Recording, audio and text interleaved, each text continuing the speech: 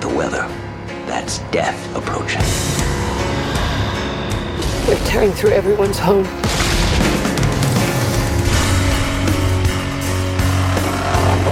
We can last the month.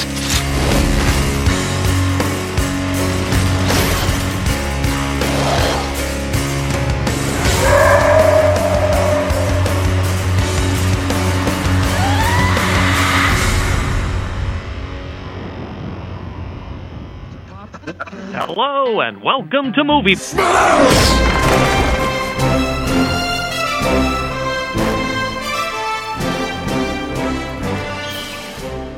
Welcome to Movie Smash, the podcast that looks at comic book movies that you may or may not remember. If you're the type of person that enjoys talking about hidden gems or likes to tear old movies apart, this is the place for you. And with that, why don't we get started today? My name is, I'm your host, one of your hosts, Chris Roberts. I'm the founder of Off Panel Creations, a place where we fuse nerd culture with furniture. With me today, I've got Jeremy Parmentier. Hi, I'm Jeremy Parmentier. I'm one of the hosts of the Retrovaniacs podcast, but I also love comics and movies, so I'm going to do this as well. And Fergal. I'm Fergal Amaya, owner of Gotham Knight Comics, located in Livonia, Michigan at 37661. We are the Nerd Haven, and I am your comic historian and movie aficionado. So our movie today is 2007's 30 Days a Night, starring Josh Hartnett, Melissa George, and it's directed by David Slade, who was known before that for Hard Candy and a ton of music videos. But before we jump into the movie, why don't we just share a little bit on sort of your previous history with either, did you see it in the theaters or did you know anything about this at all? I definitely saw this in the theater. Now, at the time, I guarantee you, if I knew it was a comic book movie, it was only through friends of mine that were comic guys. Again, I used to work at a comic shop 5 or so years before this movie came out, but I still hang out with, and at that time definitely hung out with, all those guys. So I'm sure that they were like, oh, you know this was a comic, right? And I was like, I don't care. This looks like a rad horror movie. So I definitely saw this in the theaters. At that point, I didn't even know it was a comic. I now do know that it's a comic, but I still have not really read it. So I still went into this one kind of as the idea of I enjoy horror movies. So let's see if this one holds up that way. Hopefully you guys are more familiar with the comic material. I did see the movie. I did read the book. I've kind of been very familiar with it. It's got incredible source material. The book is actually, it kind of dives a little deeper into the characters, and it actually made one of the co-authors' careers, and it sort of got the other one off the ground. He's made a couple of interesting pieces after that. But yeah, it's a pretty cool book. It's a pretty cool comic book, especially out of IDW. So for me, to be very frank, I did not know this was a comic book movie. Not at all. In fact, I didn't know that until we started talking about it. Actually, looking back around that time period, this is going to sound weird, but I thought this was a zombie movie. So when it came out, I was not into my zombie phase of horror movies. I was tired of it. 28 Days, I was finished. I'd seen enough. They were all the same at that point to me. So I honestly thought this was a zombie movie until we watched this movie.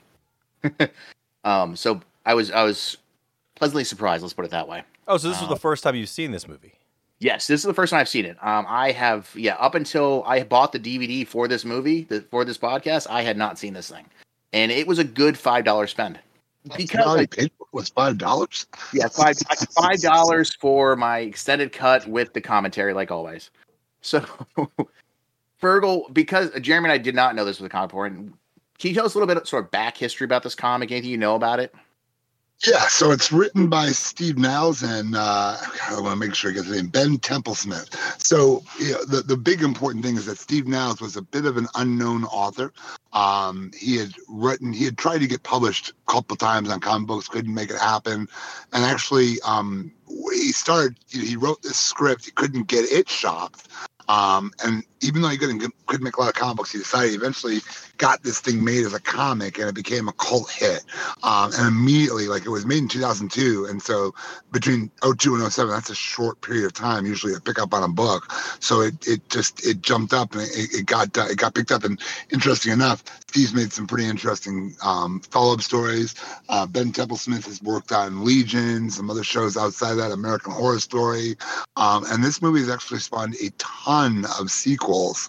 They're, kind of direct to videos, but there's like 3 sequels that follow behind it. But yeah, interesting story, very different take on a vampire story. The only thing comparable would be like Near Dark. That would be, or maybe even like Lost Boys, maybe in some regards, but I'd say closer to Near Dark, very very really dark kind of vampire story, very much off the beaten path. Yeah, I think you hit it. Really was a non-vampire story. But yeah, I haven't read the book yet. I might go pick it up. Why don't we jump into the movie? So plot-wise, to sum it up really quickly, this takes place in, I think it's Alaska's most northern city of Barrow, which is a real place, by the way. And once a year, it experiences about 30 days of night. And then during that time period, a gang of vampires decides to show up, tries to wipe out the town in that 30-day period before the sun comes back up.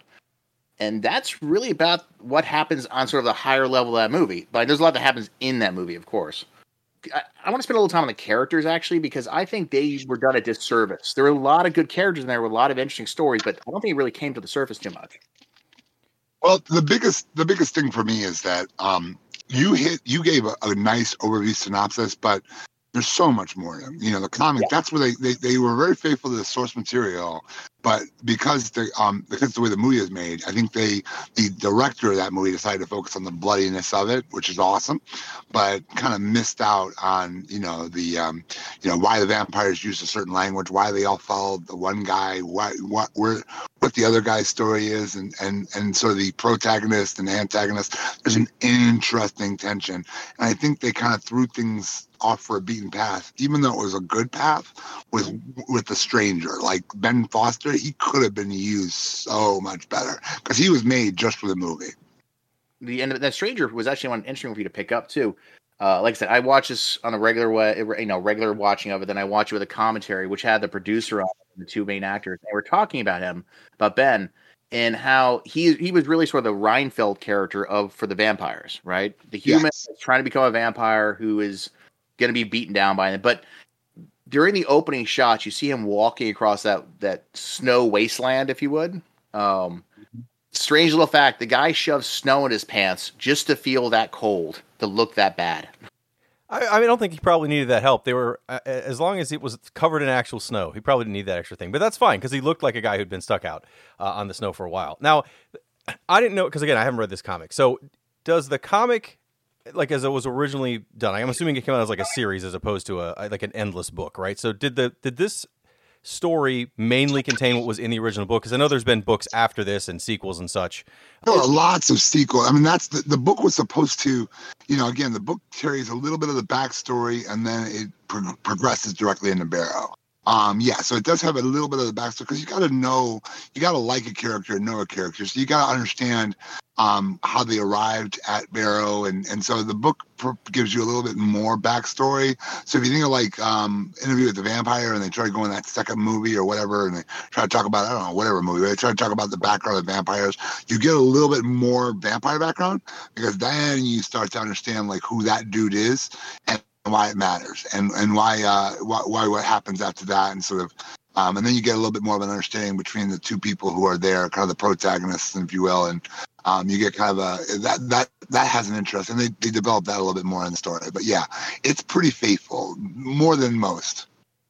So in the book, does it start with, because this movie starts with after you see kind of the flashback of the stranger, the main character, Evan, and the other police officers find this like hole in the snow that's full of burned up and ruined cell phones, so that people, essentially, you don't know at the time, but you kind of get a clue, like, why would they have burned all these cell phones? And it's so that the stranger would have come to town, stole these cell phones and other ways to communicate, and blocked off this town even more from the rest of the world than it normally is. I mean, Barrow really is, if you look on a map, I mean, when we're saying it's the most northern city in Alaska, it's the most northern city in the United States, and it's one of the most northern cities in the entire world. It's right up by the Arctic Circle. It's way, way away from everything else. The only way to get there effectively is a plane.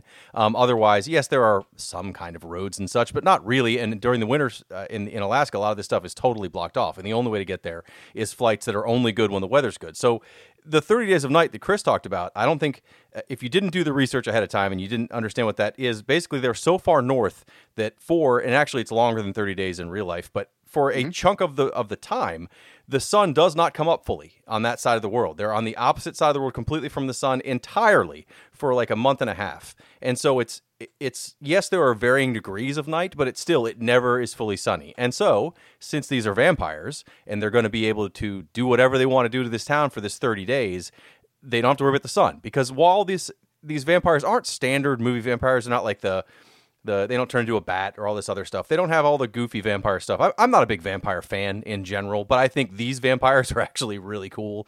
They're more feral. They're more realistic, I guess, for vampires. But they do have the effect where the sun will hurt them. And you know, it's not ruining the movie.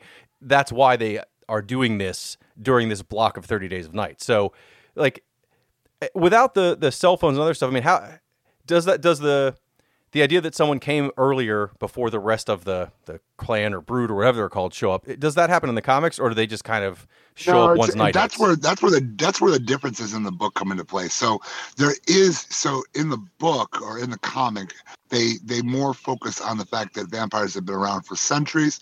And that there are clans of them, and that leader is challenging. Well, he's trying to find a new feeding ground for the clan. And so the stranger, there really isn't so much the cell phones. That is definitely something you see in the book, because obviously they're trying to eliminate that. They go through some of the pages of that. It's much more art. That's the other part about it, is that this is probably one of more IDW's, one of the more beautiful books. I mean, it's much more painted characters. So you do see a little bit, you do see that. But as I said, the stranger was drawn into the movie. In the comic, you got them kind of looking, and this guy trying to scout out a new place. And technically, he went against the head of vampire in attacking this community.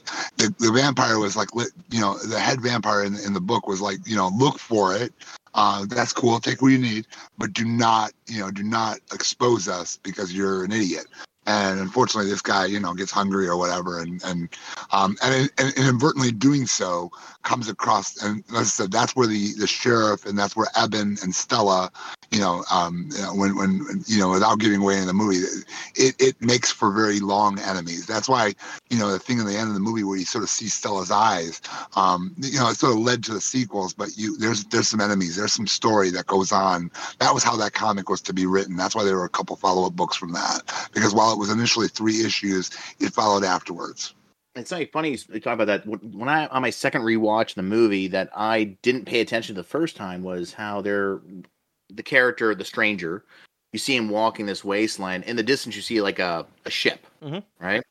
And I'm assuming that's where the vampires came from. Fergal, is that in the book? Yes, it is. But they can also walk. So in this particular case, they did come by ship. But again, the idea is that they were not supposed to really attack the town.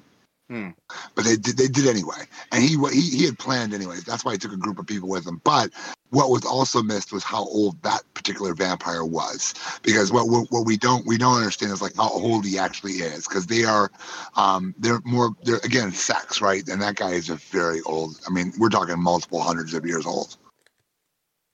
Jeremy, you kind of touched on it, how the vampires are more like a feral type of being versus like your shiny vampire, if you would. Yeah, they're not Twilight vampires. Yeah, so why don't we talk a little about sort of the differences of these vampires? Because like I said, I thought this movie, from all the trailers, was a zombie movie until I actually saw this thing. And so what sort of difference do you see between this and like your traditional kind of vampire? What made them stand out to you? Well, for me, normally a vampire movie is one vampire maybe, and maybe there's some others that will people that will kind of follow that vampire, but really most vampire movies are about one vampire. That's kind of the focus of the movie. This instead, yes, there's still the vampire that's leading them all, but really they still work like if they were a tribe of people, right? So there's tons of vampires. The other thing is that, like, again, they don't turn into bats. They don't. They do speak another language in the movie. They do translate some of it when it makes sense to do so, and they do speak some English when it's like to be threatening. They can use some guttural English words here and there. But generally, I liked it more. It made them seem more like they were. I mean, not quite aliens, but definitely like a force that did seem ancient, or from somewhere in Russia or Eastern Europe, or some of these areas where you wouldn't quite know the dialect. It sounds familiar, but not quite sure what it's supposed to be. And The other part that I liked with these vampires is they swarm. They swarm like zombies do. So it's not, yes, there is some one-on-one fights, but most of the time it's like once one of them hits, they make a call and they all kind of show up out of the woodwork and go nuts and start killing everybody. There's a couple scenes that are these aerial views of when the vampires finally like descend on the town. And you could have replaced them with zombies there and it would have worked, but I like this more because they don't have the mindless piece of the zombie, right? Zombies just kind of swarm towards whatever the next thing to eat is, and then they walk around aimlessly till they don't know what to do, or they lay on the ground till people show up. Like this, these are smart thinking, swarming vampires. It's again, I'm not a big vampire fan because I think a lot of the time the like romantic vampire I'm not a fan of. But these are much more animalistic and in my opinion realistic vampires, right? The other thing is that the normally in vampire movies, if you're bit by a vampire, you become one, and that does kind of happen, but it's almost like, or they just eat them. Like there's a window where if you leave them alive at all, they could turn. Otherwise, you just eat them, and that's the end. Like most vampire movies, they don't feed on people to death. They normally just use them to feed, and then they become their slaves or whatever. In these cases, they're just flat out treating like humans like livestock. Big plot hole in this particular movie. They ate all they're looking to eat their livestock so quickly. That's the drawback, and that's the one thing that's a little bit different. The other, in the comic, they extend it out a little bit, so they don't all try to. It's like I was reading someone, because I always when I want to do these, I like to just prep up and read some of the audience reviews, or not audience, but critiquers, if you will, of the movie. And one of the things that was interesting about the critique of this movie was that because the material is a little bit different. Again, the story in the comic, it's a 3-issue arc, but they do make that issue work over that 30 days, because it's near the end of that 30 days that Eben does what he does and goes the route he goes. But in this one, it seems like they were hungry. It was a buffet, and they were on it, man. Yes. You got to kick these folks out if they went to a Sweeten House or a Golden Corral. They might have used it all up too quick. Yeah, whenever I watch movies with like a supernatural feel to it, like a zombie movie, vampire movie, what have you, I try to figure out the rules on it. And it was an interesting take on the sort of the rules of the vampire. The thing I struggled with was I did like the feralness of it too. In fact, I've been playing Jurassic World Evolution on the side, just like a simulator for Jurassic World. It's important.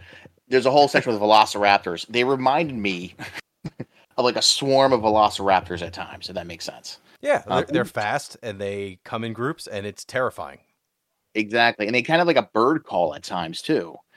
Yeah, that was pretty cool. I think the best thing about the way they looked, and this is the part, the secondary language was nice. Again, a bit of a touch from the comic book. It was nice. I like the fact that they're, again, they made their faces look slightly less than human. But I think, again, from a CG perspective, what was really impressive was less the faces and more just how they really put a lot of really extra effort on blood. They went after folks. Like, it's a bloody movie. I mean, this is not a movie for the faint of heart. You're watching Blade for something completely different. You're watching this and you're like, wow, they are not sparing the horse on this one. Fun fact, the blood in this was either flavored strawberry or spearmint. Oh, spearmint blood. That's a nice touch. Yeah, no, this is treated more like a horror movie. I mean, Blade, when you watch Blade or something that's a more action-oriented vampire movie, a lot of the time, those end up being over the top, over the top comic booky kind of stuff, which is not a negative. It is a comic book. But this, I mean, honestly, if I wouldn't have known it was a comic book a little bit, and now doing it for this podcast about comic books that are movies, this still just seems to me like a straight up horror movie, which is not a bad thing because there's plenty of straight up horror comic books. But the violence level and the level to detail on the effects is very much a high quality horror movie level of effects.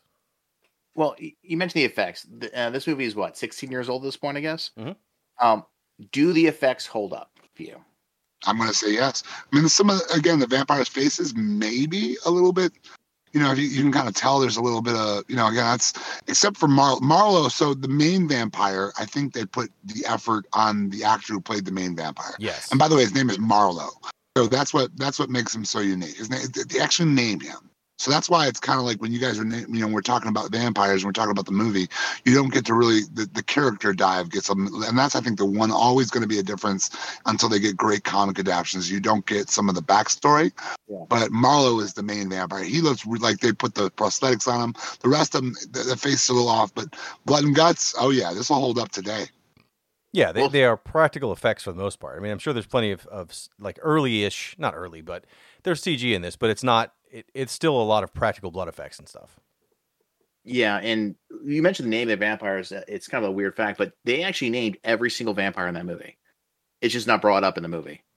They did that. They did that for payment-wise. Just a little fact for you. In fact, oh really? Yeah, in fact, I didn't know that. That must be a commentary. Yeah, exactly. This is all in commentary. In fact, Marlowe is he's the only actor of all the vampires. Everyone else are stunt doubles that got the job as a stunt double. That explains a lot. Yeah. Now this movie is just under 2 hours. It's I think an hour and 53. Pacing, that's long for a horror movie. So pacing wise, how do you guys feel about that? I mean, there are points in the movie. I watched it twice just to prep up for this. The first time I watched it through, you get to enjoy it. You get to. I mean, I think the beginning gets really good. The middle is a little bit slow. It gets slower, and then it speeds back up. I think that's how it kind of looks in the movie. I think that's the part, because again, it starts off like a little bit, and then it's like bam, and then it gets a little slow, and then like okay, then the end when they force the confrontations, that's where it was really cool. I think for a horror movie, it's paced really well. I don't think it's as good as The Thing, but as far as a similar movie, kind of based in the Arctic, where it does kind of have these slow periods, but they're slow periods, they're menacing periods, and there's a lot of background in this as Fergal said that the comic books really fill in. I think they tried really hard to add, and again, I don't know what the backstory and such is in the comics, but they tried to add those things in here. Like, I know that it's supposed to be 30 days because the title of the movie is 30 Days of Night, and thankfully it doesn't do this thing where like every few minutes at the bottom of the screen it's like day 1, day 2, day 3, because that would be kind of boring as well. I didn't realize watching this, other than the fact that it's titled as 30 days. It feels like it's more like 48 hours of night, even though it's clearly supposed to be a month. I think that's the pacing problem is not really... I don't think it's paced badly for enjoying a movie. I never got bored with this. On the second watch, I fully enjoyed watching it to try to see if there's other like connecting things I missed before. I think it's just it would have been paced better as a 6 or 7 episode miniseries, because then you could actually dig more into the background. Much like the more recent Last of Us HBO show they did, that was paced based on a video game, so it has another source that was coming from something else. But if that would have been tried to done as a 2-hour movie, there would be a whole lot of connections that weren't made. And that was, you mentioned the characters and how there's a lot of really good characters, but other than a few people, you really don't get to know much about them. I think if you had that extra time, a lot of the things in this movie that are supposed to have kind of a real emotional hit that didn't hit for me. I mean, they hit and you were like, oh, that's sad. But that's not what they were aiming for. They weren't aiming for, oh, that's sad. You were supposed to feel like, oh man, I can't believe that happened to this guy. Or I can't believe this guy, make this sacrifice for the group, or whatever the thing that's going to happen to these different characters. Aside from one notable one, everybody else, I kind of felt like it was just like, yeah, sure, that's one more person gone. Like, I don't know. It wasn't all the time you'd need to get connection to these characters, I think was lacking. But it's not the fault of the movie. It's hard to cram that in to an hour and a half, or even an hour, or even 2 hours. Yeah, I'm glad you said that, because it reminded me of like, I felt like it was an iceberg. You know what I mean? Like, we saw the surface level of all the things going on, but there was obviously a lot more to it. They just didn't have the time to talk about it or show it, if you know what I mean. There's a scene where this young woman is walking out, this young girl, like she's probably like 10 or 12, covered in blood, right? And there was a whole scene cut from the movie of where her family hid in the walls of their house for a week. Like, in between the walls, right? Like, imagine the terror of that story, and then why that it's emotional. If you know the scene I'm talking about, where she's wandering down the street aimlessly. Yeah. In the movie, she just sort of shows up. Right? So there's all this backstory and all this lore that, having not read the comic, I wish I had time to find it. But I understand 2 hours is a long time for a movie, and I think a miniseries probably would have worked best. Overall, guys, how did you feel about this movie? I liked it. I thought, again, thinking about everything that you guys have talked about, like some of the missing scenes, like any movie, when you get some of those extra scenes, you can kind of fill in. Like, it would have been really terrifying to hear her family, or just kind of seeing her family watching their daughter get, because they held that girl out as bait to try and pull the rest of the vampires out, or pull the rest of the town folk out. I thought that would have been terrifying. I thought the fight at the end, I thought, first off, having Josh Hartnett, because when they got this movie made, remember, every studio denied this movie before, because this was originally when Stephen Niles wrote this, he wrote this as a script.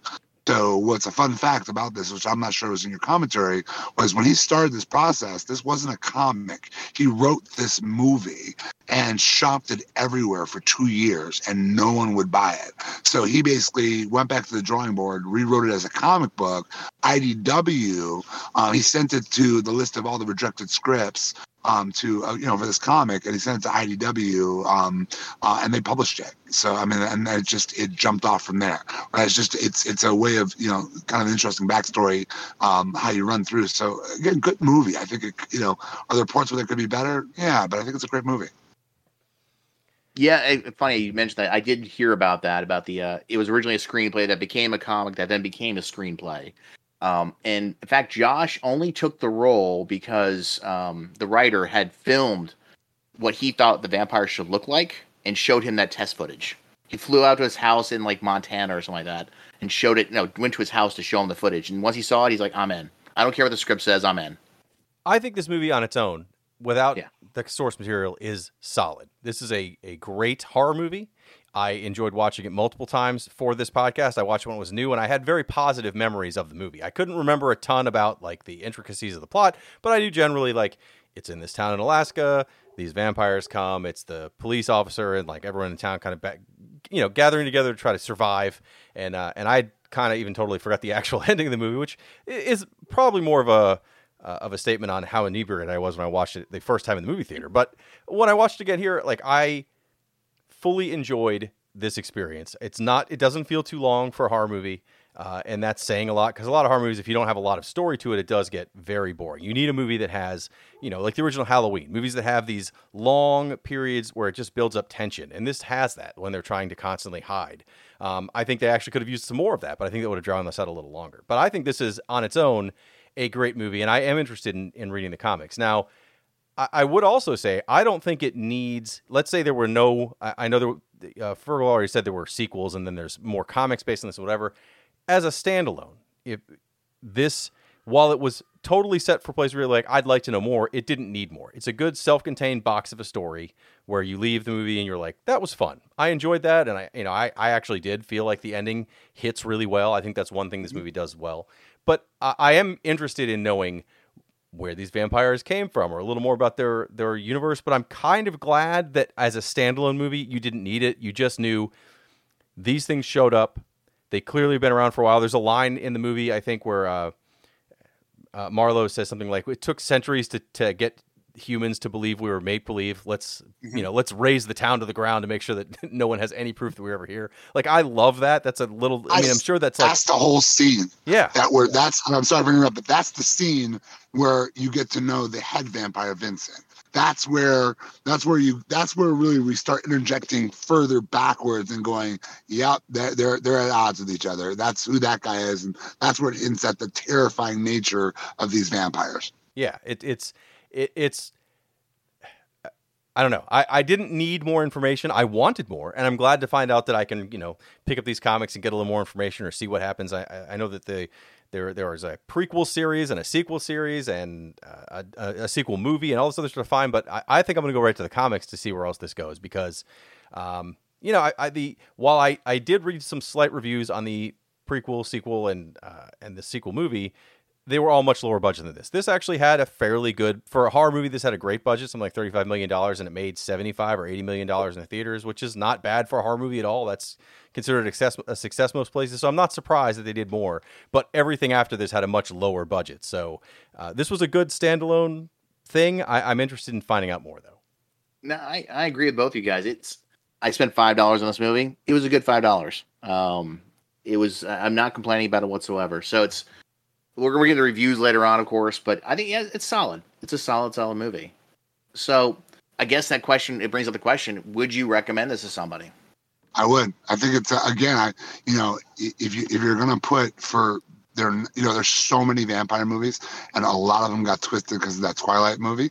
So if you're going to put this in what I like to call the horrifying vampire movie camp, this squarely belongs in it. And that's why it's almost impossible to mention this without another comic book, Near Dark, which is probably, these guys belong right next to each other in terms of amazing vampire movies that you would clearly want to see. Yeah, Near Dark's a good pick. This is definitely one I'd recommend because again, it's not a classic, Hammer vampire movie, but it's also not sparkly Twilight vampires. This has a good menacing horror movie vampire feel. Now, I would say I only recommend it to people who want to watch horror movies. If you were like, I really want to watch a comic book movie that was, a comic book that was turned into a movie, I don't know if I'd say, 30 Days a Night's the one to watch. However, if you like horror movies at all and comics, this is a guaranteed recommend. I can't agree more. So I think we have this, thumbs up, thumbs down review system. Are we in the quarters? Where would you guys put this one? I'd solidly put this one at a, I'm going to go thumbs up. I think, we're talking there again. I'm going to go back to my original point. We're talking about so few vampire movies. If there's, this is a movie that you could redo. If you added a couple extra scenes, would be absolutely phenomenal. I think it holds up well. And I think if you wanted to be scared and you wanted to be surprised and be like, it's another, and then be like, holy crap. You're going to get that in this movie. Yeah, horror movies are my thing, and this is a good horror movie, and the fact that it's based on a comic is tertiary to me enjoying it. I would say that's a definite thumbs up for me. Yeah, I believe this is a good horror movie in the sense of that it's not all gore. There are a lot of those horror movies that it's just gore for gore's sake, but it does have a ton of gore. But I think it's an appropriate level for what it's doing. Like that blood out on the ice, the snow, those shots are just spectacular. It's amazing. I would probably give it 3/4 of a thumbs up just because horror is not my genre. But it was still a good watch. Like I said, good $5. So before we leave today, Jeremy, what are you working on now? Thankfully, it's a little slow for everything but the podcast. We're still always, Retrovaniacs is always doing 2 regular episodes and 3 bonus episodes a month if you would join our Patreon. But aside from that, my band Subtastics, which you can find at subtastics.bandcamp.com, is writing new songs to go back to the studio early this fall. So I'm doing a lot of songwriting along with this. Nice. And Fergal, what are you up to? So we're just prepping up we've got Monroe Pop Fest coming up. Obviously we're doing some amazing things. Our movie nights are kicking back out, and we're just bringing on great new mix and great new materials. I think the biggest thing we're excited for is just some of the partnerships we've been creating. We've started adding some really, really custom commissioned statues, and we're really proud of that. Some wood pieces, some statues, and things of that nature. And again, just pretty excited about, we've got a new website that we're bringing online. Our subscription service is actually starting up in the next week or two, and we are literally just got invited into our Warhammer 4000. So that's going to be we're going to be kind of working on some expertise in that area and adding that piece into our store during those game nights. That's a lot on your plate. I'm just yes, working. It is. I'm just working on a Neil Gaiman Sandman inspired storage and wall unit. You guys have seen some of the pieces that have gone out for that, some of the artwork. I think it's coming together nice. I've probably got 3 more weeks left on that piece. But it should be done pretty soon, hopefully. So if you guys like the pod, like what you've heard, you like the pod, share it, review it. It's the only way this pod gets out there. So like I said, share with your friends. And if you don't like it, then just don't tell us about it. Or tell people you don't like. That's fine. Just share the news somehow. That's true. You can tell people, you just don't tell people you don't like it. Just tell them they'll start listening to it. They'll make their own opinion. I agree. But I think we like it because it's amazing. And I think everyone would like it because movies